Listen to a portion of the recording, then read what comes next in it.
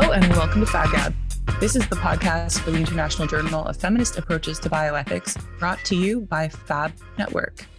My name is Catherine McKay, and today I'm joined by Claire Moore from the Bioethics Department at the National Institutes of Health in the United States, and we're discussing her paper, Objection or Obstacle, Applying Amartya Sen's Capability Approach to the Conscientious Refusal of Emergency Contraception. Hello, Claire. Hi. Thanks so much for being here. Yeah, thank you so much for having me. My pleasure. So to get us started, could you give our listeners the elevator pitch for this paper? Absolutely. This might be a long elevator ride. I'll try to keep it brief. Obviously, the title itself is a mouthful. I'd also like to just note quickly that all of what I say is my own, and none of this reflects the position of the NIH or US government. Yeah, so this is a paper that I actually started writing just as I was completing my undergraduate degree, and I've since still been thinking about it, but it's not something that I've currently been working on in my current capacity as a NIH fellow. Noted. So yes, in this paper, I basically apply one specific theory of equality, which is Amartya Sen's capabilities approach to the specific issue of conscientious refusal to emergency contraception. And in doing so, I sort of aim to highlight one potential strategy for how we might argue for a prohibition against these conscientious refusal policies that can hinder the over-the-counter sale of emergency contraception pills, at least in the US context.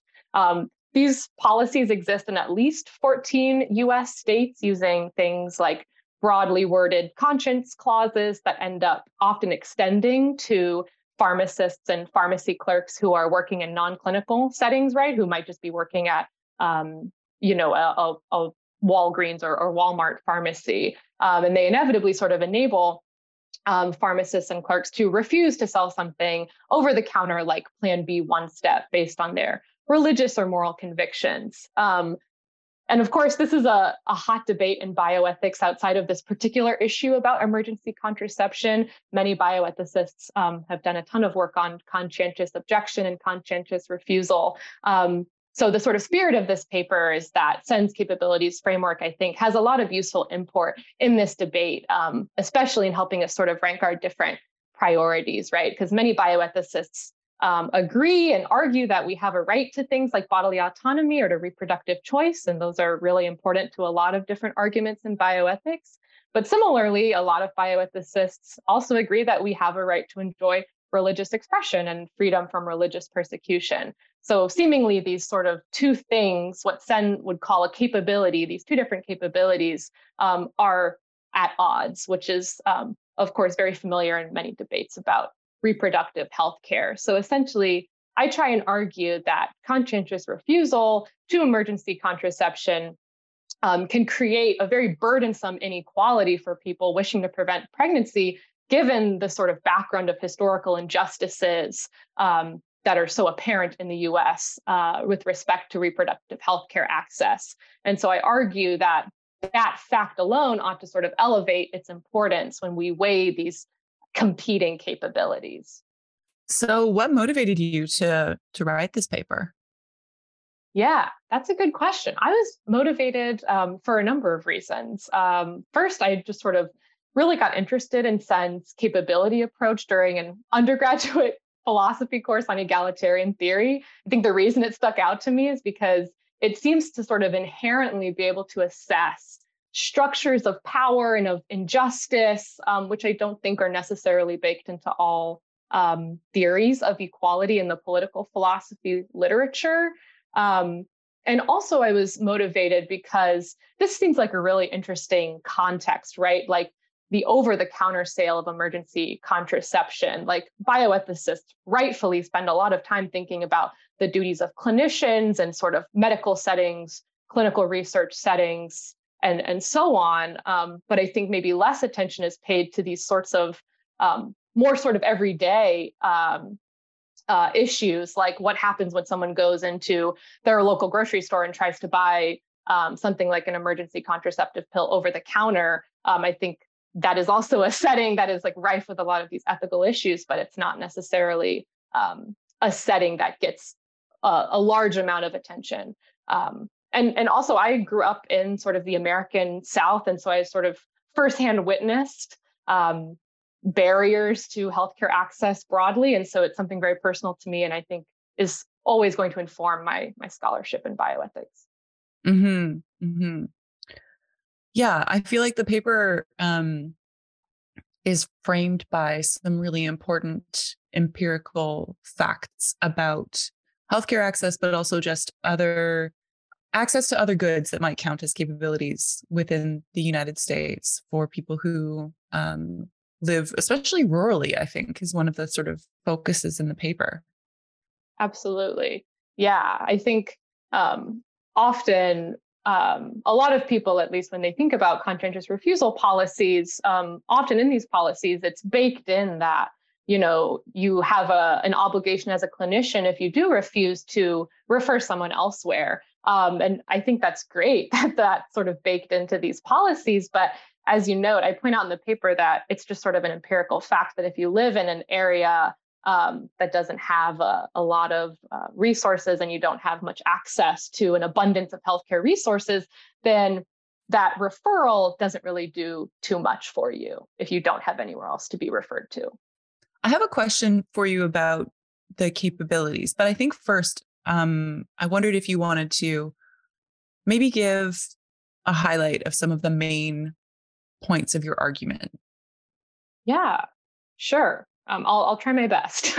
So basically, the main argument of the paper is that if we were to employ this capabilities framework to tease out what we think as a collective society, what the most important functionings are that people should all be able to reach, such a framework could prioritize bodily autonomy over religious expression via conscientious refusal. So I get there by basically pointing out that I think reproductive or bodily autonomy is what Sen calls a fundamental capability.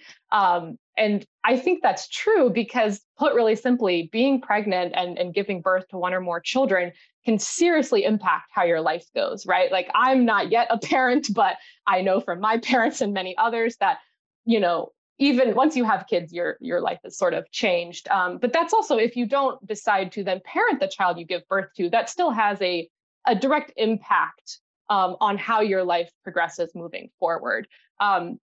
And I'd like to note that, of course, expressing your religion impacts how your life goes as well, often in a really fundamental way. It could even impact how your life goes after you pass on, right? But I argue that it seems that you can express your religion in all sorts of ways throughout your life, right? Like, you can choose to live a robustly or devoutly religious lifestyle without conscientious refusal to emergency contraception being legal, right? Since there are tons of avenues you can express your religion through, maybe you don't get to in that one transaction at work that day.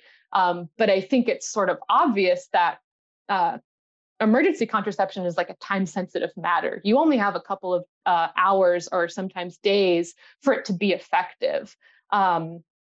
And so that's a very small window of opportunity that has a huge potential impact on your life.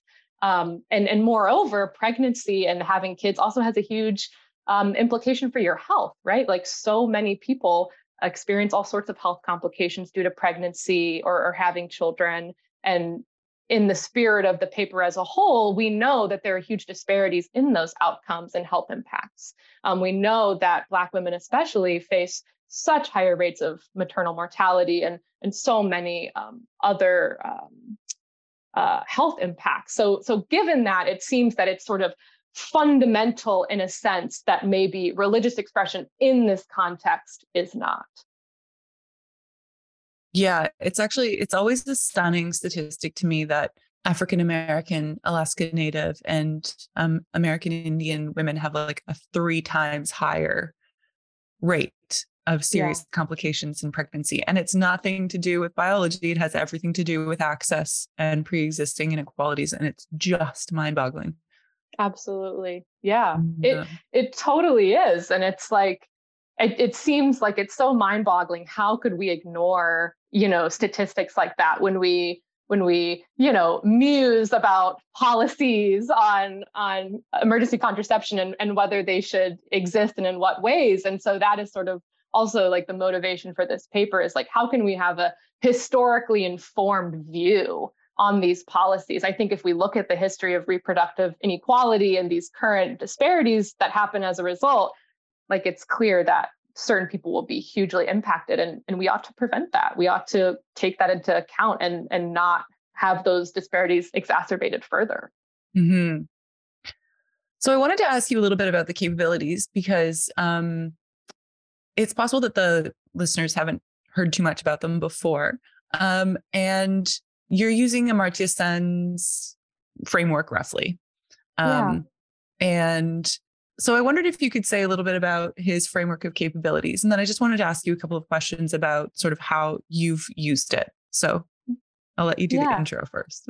Sure. Yeah. So I'll try to keep this brief as well. I don't want to be too pedantic, but I think it is really helpful in understanding the capabilities approach to contrast it with maybe other theories of equality. So like really roughly, a lot of people are like, yeah, we need equality. We should have a theory of how to make people equal. But the task of many political philosophers has been, okay, if we say that we want equality broadly among human agents, what does that mean? What are we actually making equal between people? So there's lots of different theories that discuss just that point. What are we going to make equal if we agree that we want equality? So some people say that we should make people's access to resources equal. So everyone should have roughly the same amount of stuff or the same kind of stuff. Or other people say, well, we can all have different life situations and different stuff, but really what should be made equal is people's well-being. So if everyone's doing pretty good, and that can be achieved in a number of ways. And so that's like a welfare theory of equality. And the first one is a resources theory of equality. So Sen's theory is sort of in contrast to those, in that he doesn't think of equality as being something about these primary goods or resources or about a sort of end goal state, like, well, at the end of the day, everyone should, be doing pretty good. He thinks throughout life, throughout a whole lifetime, there are all of these different states that we can constantly achieve. And that sort of in a complex way, a government's responsibility is to ensure that at least people have roughly the same ability to reach these states across their lifetime. So different capabilities could be like the state of being educated, the state of feeling or being housed. So there's sort of these complex states that are sometimes hard to define, but I think it's like a really compelling approach because it's not necessarily thinking about equality as something that happens at one point in time, but something that is, often aimed to be achieved over a lifetime and through these different states, and not just saying, well, people should have the same stuff or people should feel or be doing about the same. Right. I think that was a great overview. Okay, great. So Sen's got one sort of capabilities approach theory. Martha Nussbaum has another. They were developed in conjunction, kind of. Yes. And on each of those, although Sen has really hesitated to give us any kind of list, he often gives examples. Nussbaum, on the other hand, has sort of bitten the bullet, let's say, and she's actually provided a rough list of sort of the central capabilities. I think she's got 10 or something like that, but it's not like it's a complete list or anything like that. However, my question for you is usually these capabilities are taken to be really quite broad categories of life. Like you've just said, like they're these things that we want to do, they're over a whole lifetime. So they're not really prescriptive. And they're also not, a capability is something other than a preference. And it's something other than something that we value, because we might value all kinds of things, but they might not be capabilities. So like I might value owning my own vehicle. That doesn't make that a capability. Rather, what a capability is the ability to move freely, or perhaps, to be able to live within a reasonable distance of my work or something maybe like that.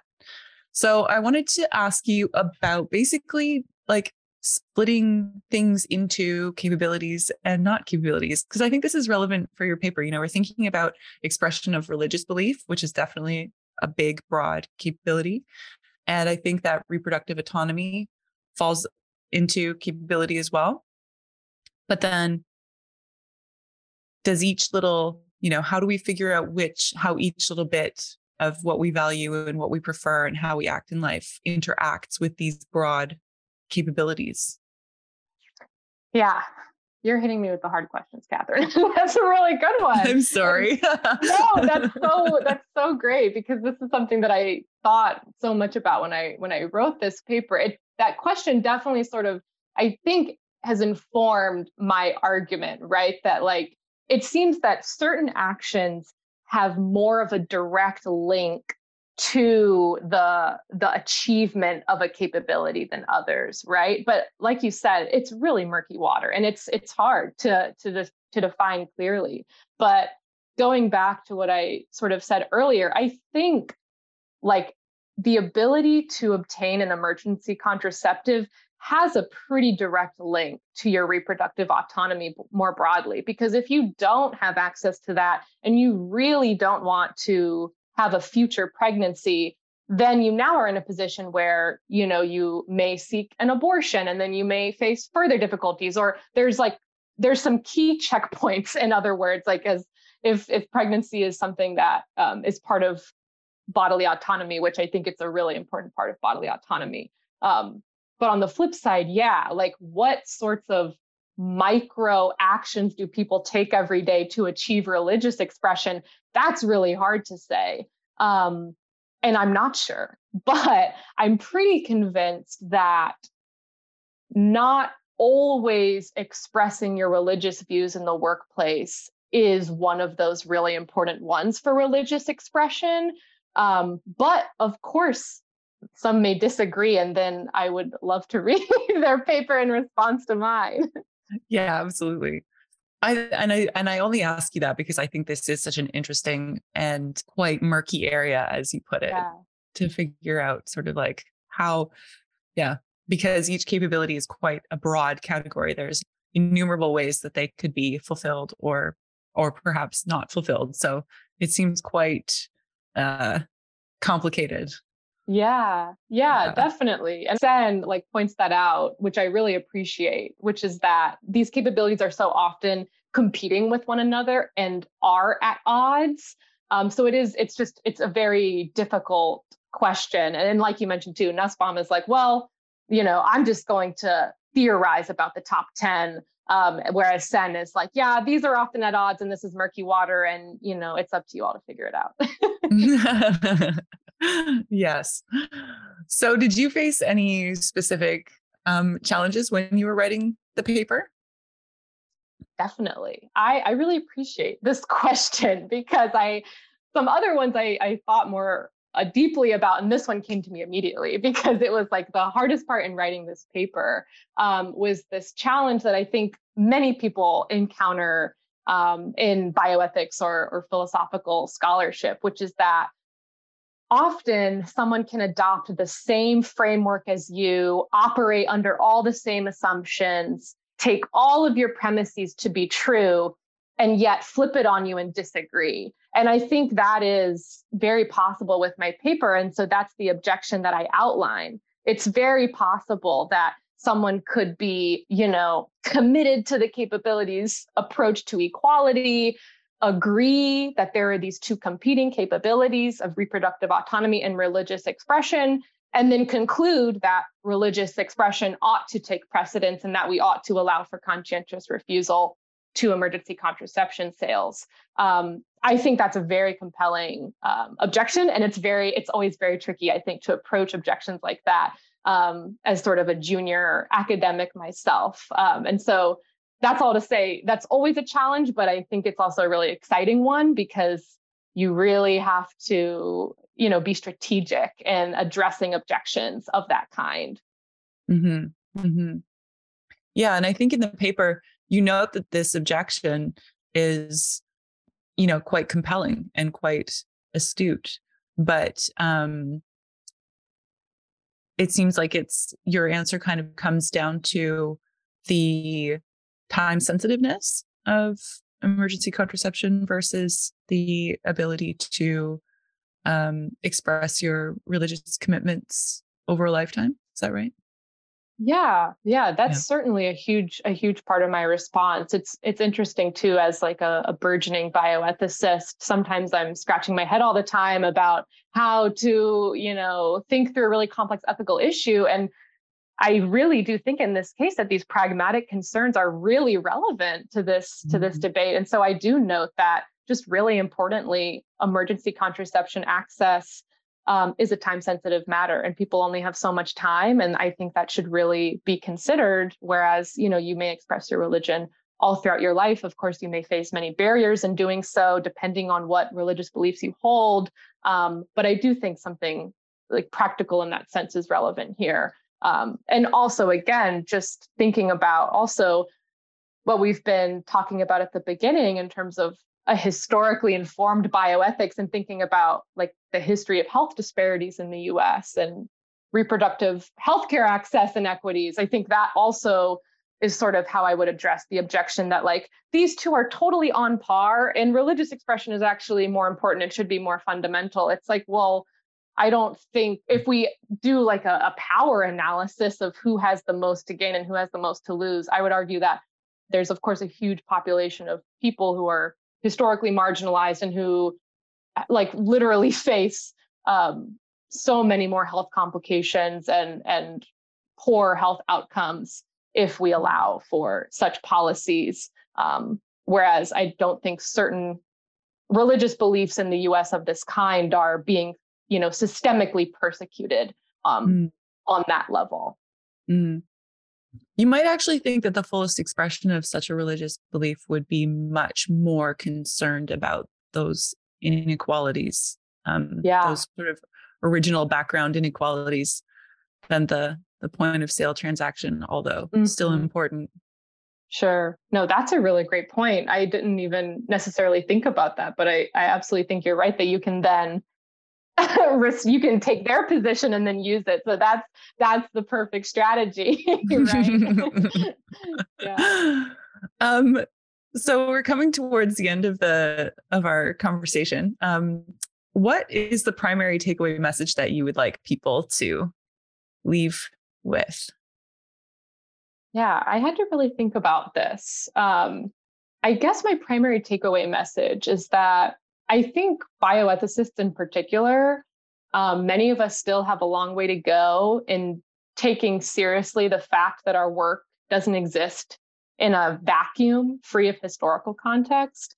And so I've sort of been harping on that this whole podcast now, but I just think it's really important. And especially in the spirit of being on a feminist bioethics podcast, I really would like to emphasize that thinking through these issues that involve really classical debates on the surface about autonomy and obligations and the limits of autonomy and people's preferences, like I said, are so often entrenched in like a way deeper historical narrative. And I think it's part of like being a responsible bioethicist to note that kind of historical context. And in this case, noting that reproductive health care, especially for women of color, poor women of color, women in rural areas, et cetera, have faced such a lack of access. And I think that is something that should inform this debate directly, how we think about it and how we argue about it. And similarly, I think that applies to all sorts of issues in bioethics. Well, thanks so much for speaking with me, Claire. Yeah, thank you so much, Catherine. It's been so fun. Agreed.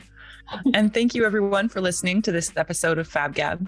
You can find Claire's paper linked in this episode's notes, along with a transcript. FabGab is hosted and produced by me, Catherine McKay. You can find our other episodes on Spotify, Radio Public, or wherever you get your podcasts of quality. Thanks again for listening. Bye.